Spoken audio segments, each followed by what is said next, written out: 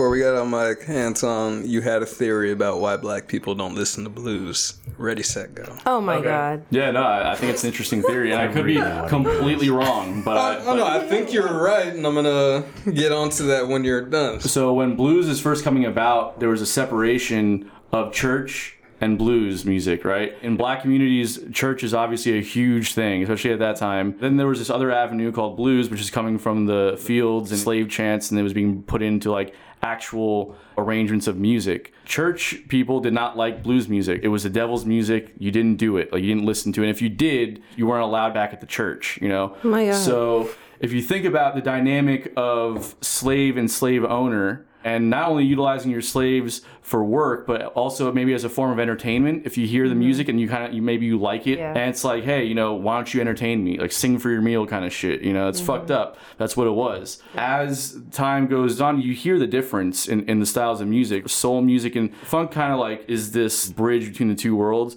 But you have soul and R&B, which is basically gospel music with secular lyrics. Blues kind of kept down the same train, but if you look at the crowds that have gone to blues shows over the years, it's always been predominantly white people. Yeah. Always been predominantly white people. And I think there's something to that, going back to the history of where blues comes from. That's not to say there's no black people that like blues. Blues got its start and its foundation off playing in these tiny black-only clubs. There was a need for it within the community, but I think that not only was it more available to a lot of white people, I think it was also funded by a lot of white people. And I think they knew how to market it in a way where they knew that it was going to make money. Back then, you weren't marketing to black audiences. They didn't have the money, and they didn't have the population size either. So you marketed it a certain way. Whereas soul and R&B kind of stayed in their lane until like the Motown days, and Berry Gordy was like, hey man, this is just music. This isn't like a white or black thing. This is just music.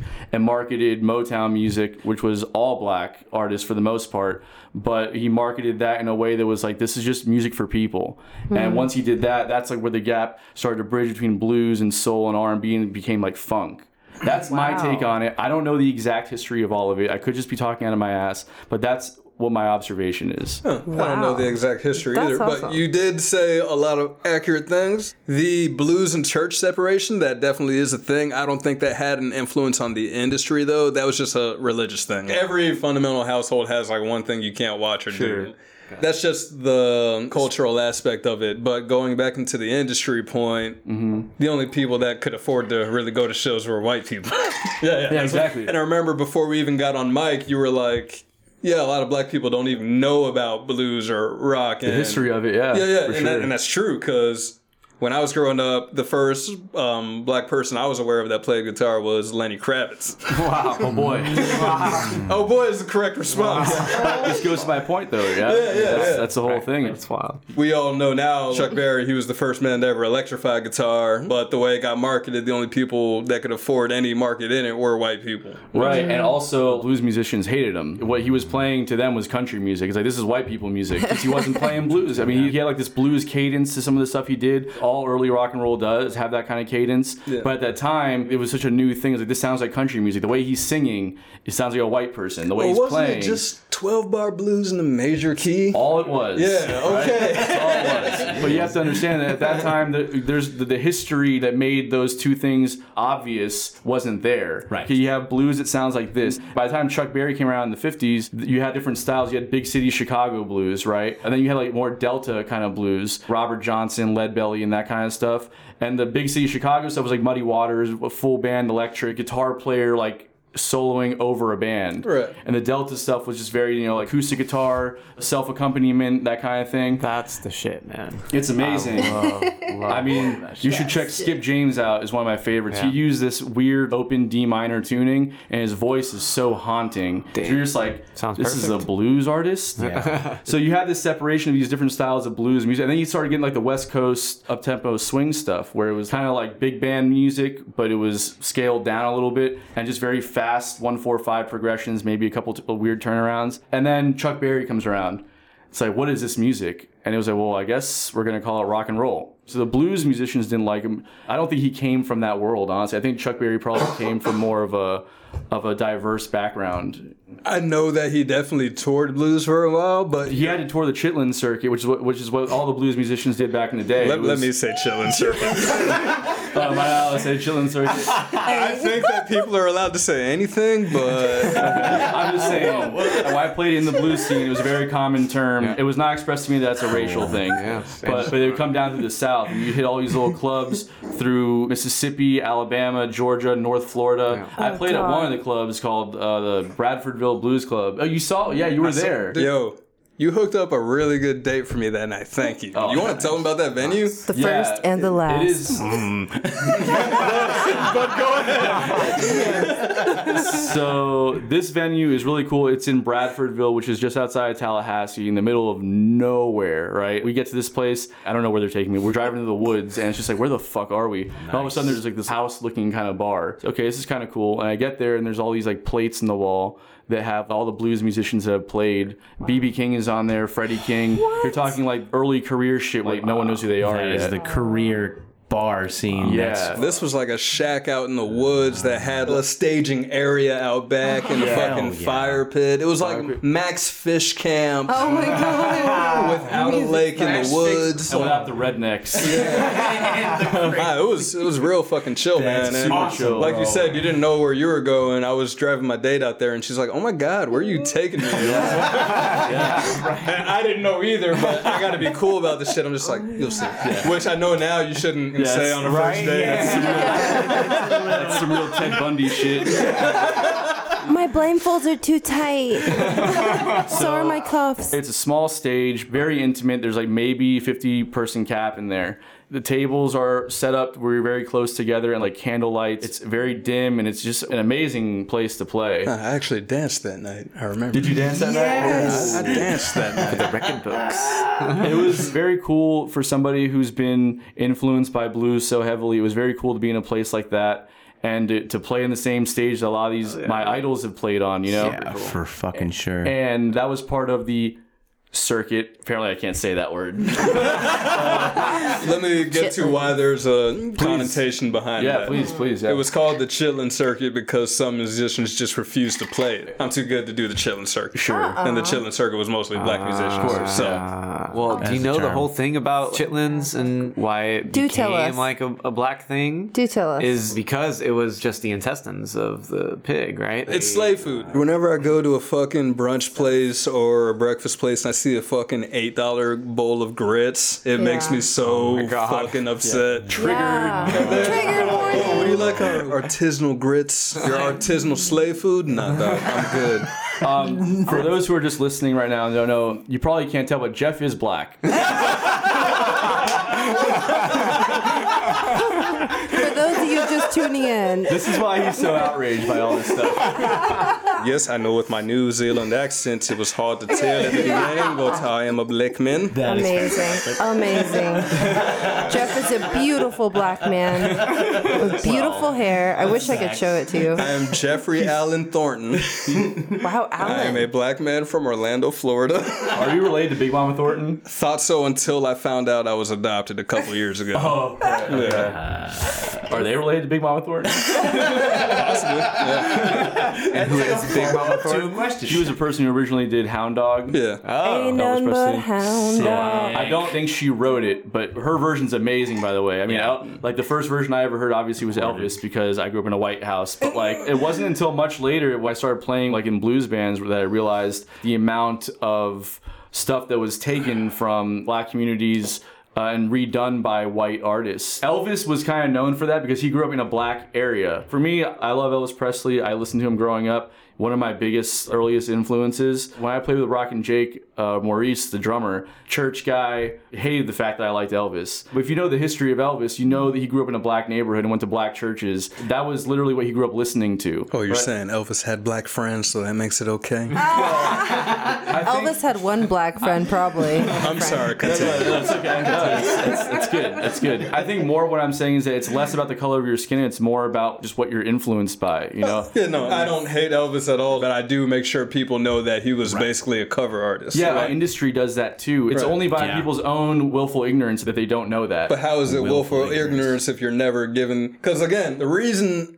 I thought Lenny Kravitz was the first nigga to play guitar was because after the Motown era, all the way up through the 90s, it was just all white. I'm sure there weren't many famous black guitarists from the post-Motown era to the 90s. Yeah, not in the pop world, no. But since that's where most of the money in entertainment gets generated, depending on when you were born and depending on what history is available to you, most black people didn't. This isn't just me. A lot of black people my age find out later in life that rock and roll was a black's invention. Yeah, of course. But there were black guitar players that were big on a pop level, like Buddy Guy. They weren't in the spotlight. And this is pre-streaming. We didn't have... Right. It was like only if you were already into music, then you knew about Buddy Guy. I'll grant you that it wasn't the norm. Blues musicians, these people were very famous at that time, arguably more famous then than they are now. And to take it back to another point you made earlier, a lot of contemporary black families are Baptist. Yes. They don't give a fuck about blues. Right, that's what I'm saying. I'm not blaming anybody for the disappearance, but I'm just saying, like, it disappeared. There was a major gap in time where it was very easy to forget that there were any black people doing rock. Sure. Absolutely. Kind of to your point, like, blues has never really been the mainstream kind of music. Not to say that those people weren't there to look up to. It's just that what's being exposed to you the most was like the Eddie Van Halens,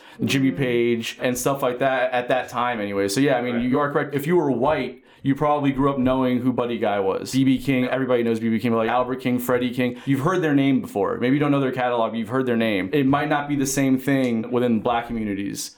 I mean, it's a class thing. A culture thing, really, I think, more than anything. Yeah, I guess that is more fair. It really is more about the church and about the religion and the separation, like where your music comes from. Also, if you're born in the 90s underclass of black people and you're in those neighborhoods, you're only hearing fucking gangster rap. Yeah, totally. Yeah, so... Or R&B and like soul music. Right. If your parents like listen to like, Smokey Robinson and shit like that, maybe, Depending on the neighborhood, that shit really disappeared by the 80s, 90s. Especially because you had such younger parents. Your parents weren't like 30 having you, not you specifically, but a lot of parents were like, 18, 19, younger than that. Right. So the music was literally the same generation. Yeah, by that time for sure. That's what I'm saying. There was a very narrow gap where all that information just kind of disappeared. Yeah, so, that's true. You're saying that Buddy Guy was a household name. I literally brought that up last time we were here, and none of you knew who he was. Yeah, it's true. You know who Buddy Guy was? You see? I was the only one here, Anton, who had any idea. They were like, but Buddy Guy. I thought they were all trolling me and shit, bro. It's the craziest thing because most of the best blues artists or guitar players in the world are black, but yet the entire fan base is white. That is interesting. Really I just want to articulate, like,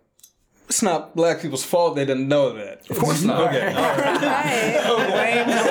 So this is the fun that I get to have being more conservative on things. My viewpoint constantly gets so misrepresented. If I say something, it's like, so you're racist. It's like... Right. So you voted for Trump. I wasn't doing that to you. I was preempting that. Right. But it's crazy to me that somebody could jump to that conclusion based off what I just said. I'm in no way downgrading the style of music. I'm in no way downgrading the black communities. It's 100% a religious thing. It's a church thing. Yeah. That's what it is. And it's not a class thing. It's a church thing. Because church sucks. Fuck that. The reason I took it to a class thing is before the age of digital media, the more money you had, the more free time you had to go explore the libraries and shit. Sure, yeah. And that's an aspect of it too, for sure. I'm sure there are a lot of young teens that know who Buddy Guy is now just because hipsters have been recirculating that shit on the internet. But taking away from the class point again, most people, even if they had the free time, weren't going out and researching bands. Music is a subculture of a subculture. If you were that interested in figuring out about music, you were already going to do that regardless of the amount of time that you had. Rock and Jake was telling me, and obviously he's white, but he didn't grow up in the best financial scenario, but he put himself in situations where he worked at record stores, worked for radio stations, because he was so in love with music that he was able to explore the catalogs while he was there. It's not necessarily class. Look at Dr. Dre, right? I mean, Dr. Dre was obviously from one of the worst neighborhoods in the country, but the dude had an affinity for music and made it his point to do the research and find out where all this stuff was coming from. Yeah, but you can also have an affinity for music and simply too many real-world responsibilities to ever follow up on it. The reason most people don't follow their dreams or interests is because they have too many responsibilities. Yeah, I'm just saying that's not the norm, though, is all I'm saying. I would say it's more of the norm than not. You think so? I would say more people don't get to follow their passions and interests interest than most. Yeah, for sure. Yes, I just for mean as sure. far as doing research on music specifically. Yeah. And again, we're talking about post-Motown era to where streaming media became a thing. Right. When you had to go out and get it, I would definitely say class was more of a barrier. Probably, yeah. It definitely had more of an influence at that point, for sure. For sure. Cool. Well, we're solving the world's problems here. There you go. This is what this conversation and this table is about. I kind of forgot that I wanted to fight my plumber for a second. No, you just wanted to fight me. Fantastic, dude. Nah, I love you, guy.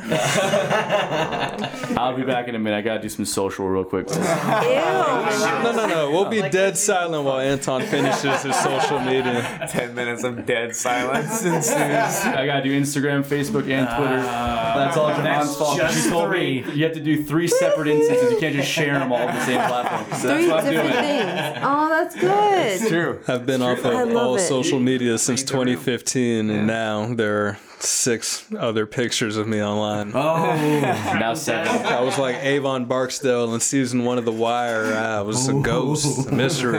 No one knew who I was. I was off the grid. Kind of. Awesome, man. Jake, have you seen My Cousin Vinny? No. Oh, I own that movie. Thank you. VHS. Yeah. all right, we're gonna watch it after this. It's a For great sure. movie. I think Yay. you're both gonna love it because it's a law movie. It's about a lawyer. It's a very good example of how law procedure goes. Very accurate. And that was a go-to for law professors for a while, showing them the proper law procedure. What? Like it was a comedy, but they still showed you all the steps and process of the law. Interesting. Like without.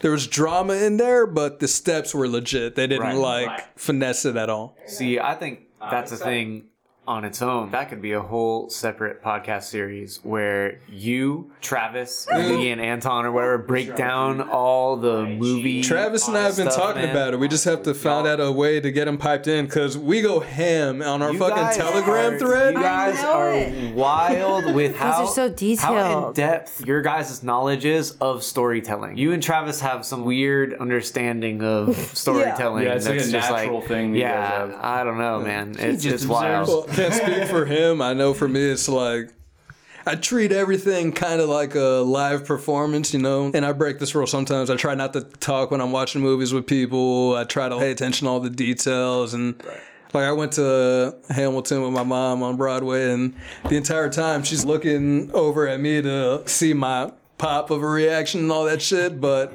I'm looking at the lighting rig, and I'm like, I was still seeing the show. I was still getting all that, but there's just so much more to lock onto when you know it's there. Yeah, And yeah, for sure. honestly, looking at the Hamilton lighting, I was like, yo, I could do this shit. That's cool. Should do it. If I'm ready to get a good op gig, either at a museum or a theater or a venue. It'd just be fun to be a part of something creative like that. Yeah, You know? I'm tired of hotels. This shit's whack, man. That fucking corporate shit sucks, man. But it does pay the bills, I will say. Oh, it absolutely does. Well, not right now, but No. Yeah. flag football.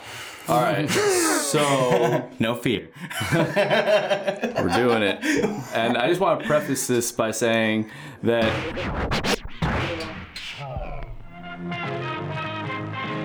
Uh-oh.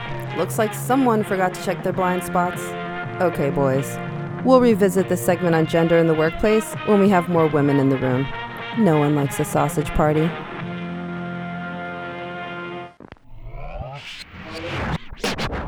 People conflate empathy with sympathy. yes. I can easily understand most people's situations when they spell them out for me, but a lot of people get turned off by the fact that I'm not incensed by it. Like, I'm a fucking cold assassin, y'all. Like, I don't want to be this way. I just... Can't help it. I've seen so much shit. Like, I just process it. It goes out, and I have helpful advice, but it won't make you feel good. Yeah, I feel that. I feel that. Yeah, because it's my job to be like a technical logistician. I definitely need my lead at my property. She kind of smooths out all the clientele shit when I'm being overly technical, kind of setting the boundaries. She softens the blow of what I'm saying. Good. If that makes any sense. No, totally. Yeah. So, can I ask, when it comes down to your number 2, in those work situations, would you be able to change that partnership? You're the person that can be able to delegate all the client shit, and then she's the one that can take care of the technical my stuff? journey has not made me a people person. Okay. That's all there is to it. No, that's understandable. No, it's totally understandable. But the expectations of those works, And let me clarify what I said. I'm not rude to people at my job. I don't call anybody outside of their name. I don't diminish people. It's just I'm not warm. It's business, though. Yeah, but also what business is, and I'm curious about this because I'm going to challenge you a little bit. How much of your lack of ability to be a people person is because of you not putting yourself in the scenario where you need to be a people person? Well, define being a people person. So, for instance, I think Jake probably knows me the best out of everybody here. He's known me the longest. I think that when I first came around, overall, when we go to parties or whatever, I was very timid. Especially when it came to women. You were not a people person. I was not a people person, right? And in the industry that I've decided to embark on, you have to be a people person. To the point where I was super insecure and couldn't talk to people, to now where I'm literally on camera once a week talking to just a bunch of people that I don't even know. So how much of your lack of ability to talk to people and communicate effectively without being a dick, no offense, I have the same problem, right? How much of that is you just accepting your disposition and not challenging yourself? And how much of that is you have challenged yourself and just decided that you can't do it? I've challenged myself and decided that the world is not ready for it, and I'll lay this out for you. Mm-hmm. Now, and I don't play this card a lot. Oh, here we go. Being a black man in America, all I can do is be confident in my beliefs and have every answer to defend them. Especially since I work in hotels, I have to be coldly professional because high-class white people don't like when I am overly confident and telling them the limitations of their gear in the room. Yeah. That's why I need my number 2 to soften the blow. I'm with you on that. I don't think that that's a unique situation to being black, though. I don't think it's unique either. I think it just gets brought up unconsciously or consciously. I think it triggers on people more. A big part of my belief system is that the idea of black versus white or Latin or Asian in this society and the levels of disparity that exist. I'm not saying that there is none, right? I believe that there is. If you are white in this country, on a macro scale, you have an advantage, right? I believe that disparity, though, that gap is being a bit exacerbated. And I also believe that what happens on a macro scale doesn't necessarily translate to a micro scale, right? If you are white in Dade County and you don't speak Spanish, you're at a serious disadvantage, right? Good luck finding a job. I lost commission-based jobs because I didn't. Totally. Same here. I wrote this song called Common Ground like a while back ago. And the whole idea, like the last verse is where I say like, no more beating while we're already held down and no more teaching that you're meant to be defeated. All we need is some common ground, right? That's more or less what I say. Perpetuating the notion that if you're black in this country, or if you're Latin in this country, or if you're Asian in this country, perpetuating the idea that you're at a disadvantage just because of that doesn't do anybody any good, number one. And the level of disparity isn't as great as what the media wants to make you believe it is. Right. Yeah. I don't think I'm perpetuating myself to be at a disadvantage. It's just I've learned after having to do just a lot of extra social calculus that I'm not going to risk my fucking job trying to be extra warm to people. Sure. I mean, I take this into every job, and I've told people, I'm here for the goal. I will make friends while I'm here, but I tell this to my bosses, I tell this to my subordinates. After a while, I'm going to stop talking and go do the thing that we need to do. Yeah, totally. People see that as dickish. The alternative of that, if I am super social, depending on who's above me, they see people talking, and depending on who you are, that can be social or that could be lazy. Right. And I'm not just going to take a risk on everybody's perceptions so it can make me a warmer person. Right. I'm just going to do what I got to do. I feel you. And then when they have any beef, I got the fucking long list of... Y'all know me. I prepare for everything because I got to. I don't want it to be that way, but it is. So this is a really good point that you made, and I 100% agree with you on this because this is that level of disparity that I'm talking about. The same thing goes for like police. There are racist cops. Let's just say there's probably more white police officers than there are black police officers. Yeah. Or Latin police officers, depending on what city you're in, I guess. So another side piece of information that the racism coming from white people to black people or to white people, to any other race in America specifically, is not the same as racism coming from the other side to white people. And I'm not saying it's not the same in the sense where it's not racist. It is racist. There's a power dynamic that exists there. One is racist because we believe we're better than you. The other one is racist because we believe that you don't like us. Right? I'm sorry, I need to cut in here to set a very important distinction. This is something that I live by, and I think that every conversation needs to adopt. Yeah. I distinguish between racism, which I think is a personal beef between ethnicity, and I distinguish between discrimination, which I think is a systemic beef between ethnicity. Okay. I think if we fucking start every conversation with that distinction, it would be so much better. When I call somebody a racist, if I ever do, I'm thinking about somebody running up to me and calling me like nigger for some reason, but it's easy to convince somebody that they're participating in a discriminatory system. Right. It's not easy to convince somebody they're a racist. I'm going to let you go ahead now. Yeah. So if we're talking about racism coming from one side versus the other, as far as like... I discount the power dynamics argument when people say that there's no such thing as racism against white people because of power dynamics. Yeah, that's not true. I discount that argument because, like I said, racism is a personal beef. Right. Like so when I call you a crack-ass crackle, that's... and you all have a vision of the person. That's a personal racism beef. Although we can argue a power structure here, too. I'll come back to that later. Right, okay, but where the power structure is in your favor, right? The point being that it's not that racism doesn't exist from one side, is that there's a difference in where the racism is coming from. One is supremacy, the other one is inferiority, right? If there are more white cops on a police force, and you as a black person or as a Latin person or as an Asian person, you're out and about and you come in contact with law enforcement, chances are that you're going to come in contact with a white officer. Yeah. And there's probably some racist white officers just working in the force, right? Just because of the chances of running into a white officer and a population of them being racist, there is that disadvantage that you have. If I run into a black officer who's racist, which is probably very unlikely, then it doesn't necessarily have the same impact as if you run into a white officer who's racist. And your chances of running into a white officer that's racist are bigger than mine running into a black officer who is racist as well.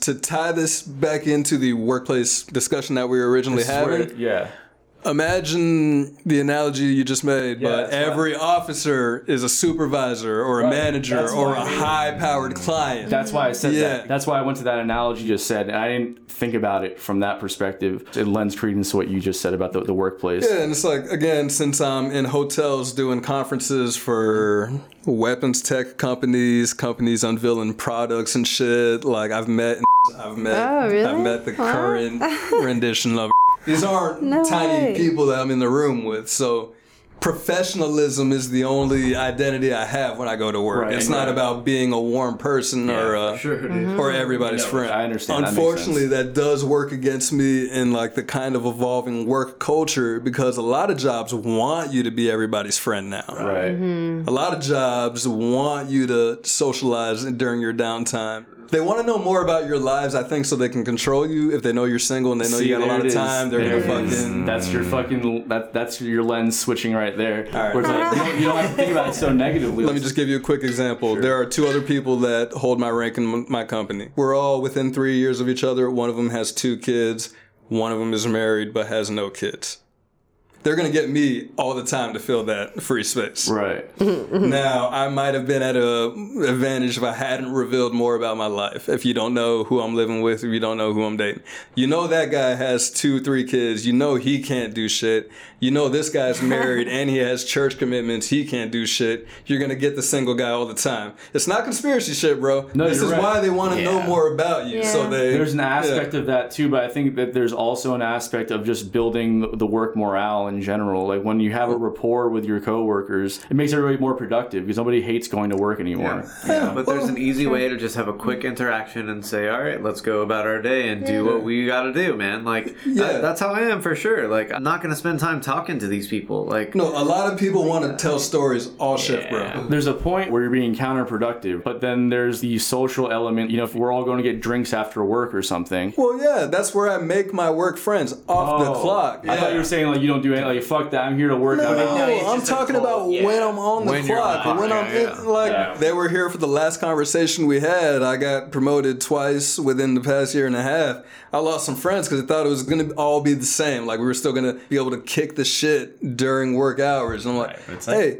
we can still go to the bar and get fucked up. Like, I still smoke weed. It's cool. But I got more responsibilities now, and I got to utilize you. You are my resources. I'm just not as available socially. I hate to say it, but in today's work climate, that can be a negative against you. Yeah, for sure. We can move on from it at this point, but this is something that you have to think about specifically because you are black. Is that what you're saying? It doesn't help.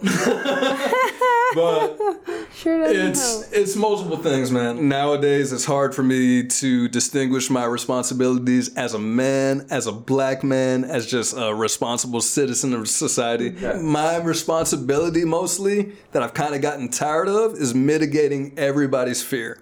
Right. I don't know who's afraid of me because I'm a man. I don't know who's afraid of me because I'm a black man. I don't know who's afraid of me because of some perceived power I have over them. And I just got to play it cool all the time. I feel that. So yeah, I get what you're saying. That makes sense. Right. For sure. Yeah. Absolutely, dude. Yeah. That's probably the best way I've ever heard that explained. It's a very, very rational way of putting that difference into context, you know? Just for the sake of devil's advocate, I kind of want maybe to push back against that a little bit. So that is what your experience has been, being raised in a predominantly white or Latin. So what about the opposite of somebody growing up in a predominantly Latin or black neighborhood that was white? Do you believe that they have the same kind of responsibility that you would have to try and mitigate everybody's fear or suspicion of just them being around? Well, no, in a neighborhood where it's like one white boy and they're the person that's in fear. I think that kind of goes to what I'm saying. Like there's a macro view of how it works here, and then there's a micro view of how it works, and they don't always translate to the same thing. Oh, trust me, I'm a very context specific guy. Like I can make the distinction. I just want to be careful about generalizing the experience of a black person in America versus a white person in America, because at the end of the day, it's about who's a dominant culture in any given society. And America being as diverse as it is, from city to city or county to county, that changes. What you're talking about can also be in a different race's shoes as well, depending on what neighborhood they're in. Although I will say that you have that problem more often wherever you go, because the dominant population as a whole in America is white, right? Well, I did start it off as kind of a more black-specific conversation, but everybody's a multi-hyphenate, and if you have multi-hyphenates that are all fear-triggering, it doesn't matter where the fuck you go. All right, if I'm somewhere where it doesn't matter I'm black, I'm still a man. Right. If I go somewhere where it doesn't matter I'm a man, I'm still, a little stocky, might fuck you up. You don't know. I still talk my shit with a little bit of conviction, and that really gets under people's skin, which I personally kind of revel in, but... I have the same problem, yeah, for sure. I mean, I think we have to take into consideration the culture aspect, like you said. Like, yeah, technically black or like hip-hop culture is the dominant culture overall, but it's also associated with black people typically being like gangster and like who pushes that dangerous. narrative? White people aren't pushing that narrative, though. Remember Super Predators from the 90s? Yeah. We need to take care of these super predators. What was that bitch's name? Hillary Clinton. Yeah, she labeled the propagators of hip-hop culture as super predators. That's crazy. Yes. What I'm saying, it doesn't matter where it came from, though. Right. The fact is that is the image that people have of black Americans, and not just here in America, but across everywhere, the board, across the world. That association, I can see what you mean. I can never know myself how just being black puts you in that image in people's minds. So in that respect, it's definitely harder. Yeah, I would agree with that, right? But I might push back on it as to what's perpetuating the culture and that idea. It doesn't matter. It does matter. No, it does matter. I will say there's a responsibility at both ends. Exactly. Sure. I will say that. Something that drives me crazy is typically when conservatives, when old fucking white people in general, when they do this, they need to take responsibility within their own communities to fix a problem. The implication is that that's not already happening. But if you go to black churches and you see the community efforts being made, there's so much efforts being made to stop the perpetuation of that mentality, right? So that's very condescending. There's the idea of bringing to light an aspect of a culture that most people don't know about, right? And that was something in the late 80s, early 90s that hip hop was doing. They may have been glorifying it. They definitely were glorifying it to an extent. Real quick, I want to push back here. The origins of hip hop, and I think Jay-Z summed it up good in one of his lines. Hove did that, so hopefully you wouldn't have to go through that. At the beginning, it was people telling their stories so you wouldn't have to repeat their mistakes. Right. Now, somewhere along the line, yes, there was a divergence where they started glorifying it. Because it became marketable, it sold. Right. And the industry was like, hey, talk about this. And we can make the argument of who's controlling the industry, right? I mean, old Jewish white people, basically, right? Yeah, a little bit. It's always the Jews.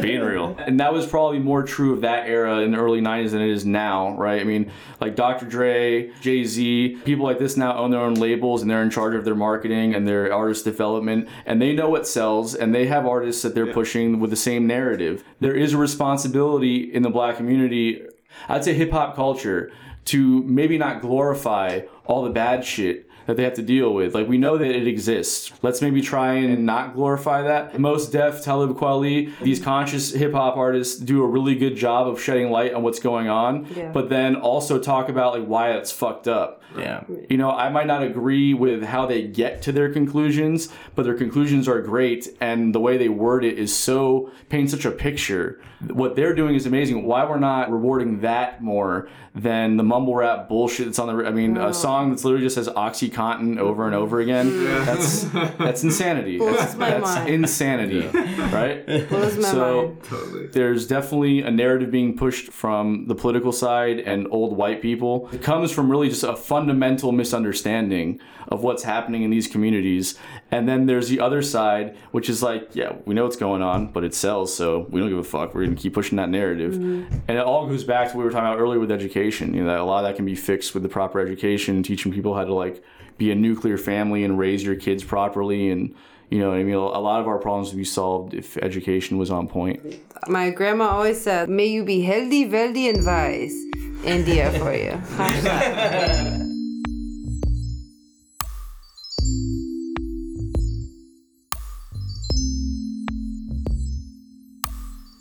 Thank you for listening, and if you like what you've heard, you can find us on Instagram or Facebook at The Art of Blindspotting. You can also visit theartofblindspotting.com. Send an email to Jeff at theartofblindspotting.com if you have any questions, concerns, suggestions, complaints, hate mail, whatever. Remember, check your blind spots.